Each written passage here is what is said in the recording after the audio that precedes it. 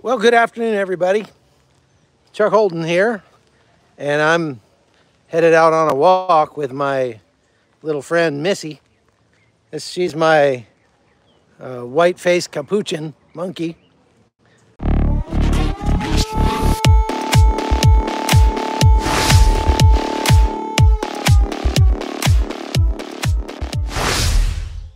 I wanted to come on and talk about a few things. Obviously, there's a lot going on in the world. And so, the question is, what do I cover first? What do I cover next? And what's most important? Now, I did a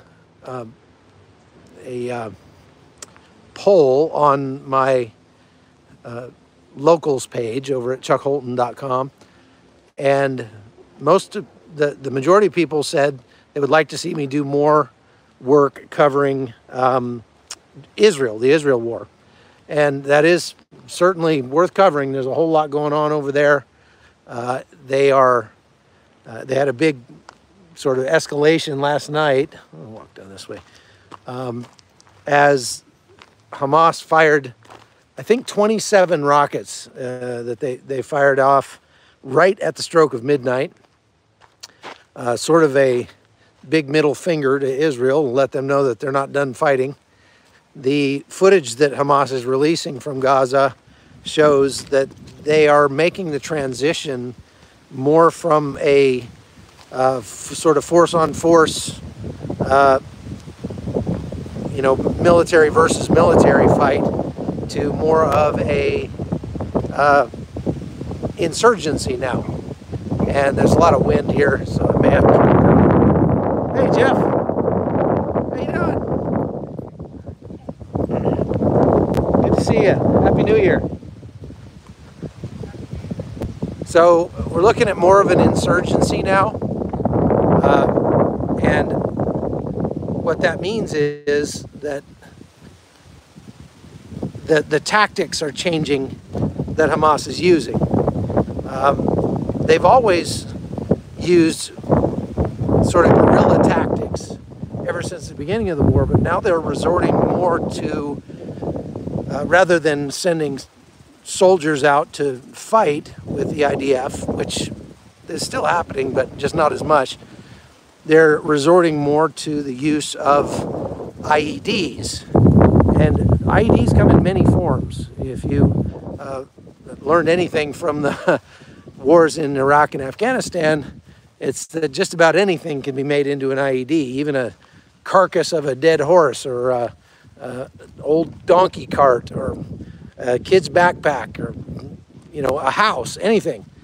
And so the Hamas fighters are now resorting more to these different kinds of IEDs. Now, you can group IEDs into like 2 or 3 different categories. One would be command detonated. That is, they have an actual wire that runs from the IED to the user.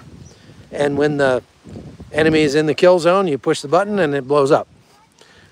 That kind of IED is good for avoiding like jamming signals and that sort of thing, because hardwired detonator can't be jammed. And it also has a drawback, because that means that the user has to be pretty close to the IED, and so he can be found and killed once that thing goes off more easily. So the other kind of IED is like a victim detonated IED, where the person who is that it's being used against actually sets it off by some sort of trip mechanism, whether that's a pressure plate or electronic sensor, whatever. A lot of the house-borne IEDs that we're seeing are this kind of IED. So I'll talk about that more in a minute. And then you have like an electronically detonated IED that has maybe a cell phone or some sort of an electronic wireless mechanism to set it off. Those ones are not working too well in Gaza right now because of the incredible amount of jamming that's taking place in there, when I was last anywhere near Gaza, you get within a few kilometers of Gaza and your phone starts going wacky, your GPS won't work, things like that. So the big thing that they're starting to face now is these house-borne IEDs. And what that means, where they've wired the entire house to blow, they wait until the IDF enters the house, or they, you know, somehow get them to enter the house, and then they detonate the house on top of them. They recently killed, I think, 9 IDF troops in one house by using one of those house-borne IEDs. And the only response to that, really, that the IDF can use is to just pancake the houses rather than clear them. You know, you can clear a house by going in and checking each room and making sure that there's no terrorists in it, or you can just drop a bomb on the house and be done with it. And the IDF is going to have to opt for that second method more often now because of the use of these house-borne IEDs. The other thing is, it bears pointing out, is that Hamas, in their videos that they put out, as far as recruiting videos and, you know, their sizzle reels and that sort of thing, Hamas is always wearing a uniform. Their fighters are dressed up with camouflage, and they've got plate carriers and American-style weapons. But in reality, the Hamas fighters that they're coming across in Israel are wearing civilian clothes and carrying old or homemade weapons, Soviet-era weapons. And so that makes it very, very difficult, because if you're engaging in IED warfare, then you're not carrying around a weapon per se. You're just wearing civilian clothes. You're just a guy, and you're sitting by the side of the road, and you wait till you see the IDF go driving by, and you push a button, and the IDF gets vaporized, and then you get up and just walk over, you know, walk around and, no, I'm a civilian, you know, wearing civilian clothes.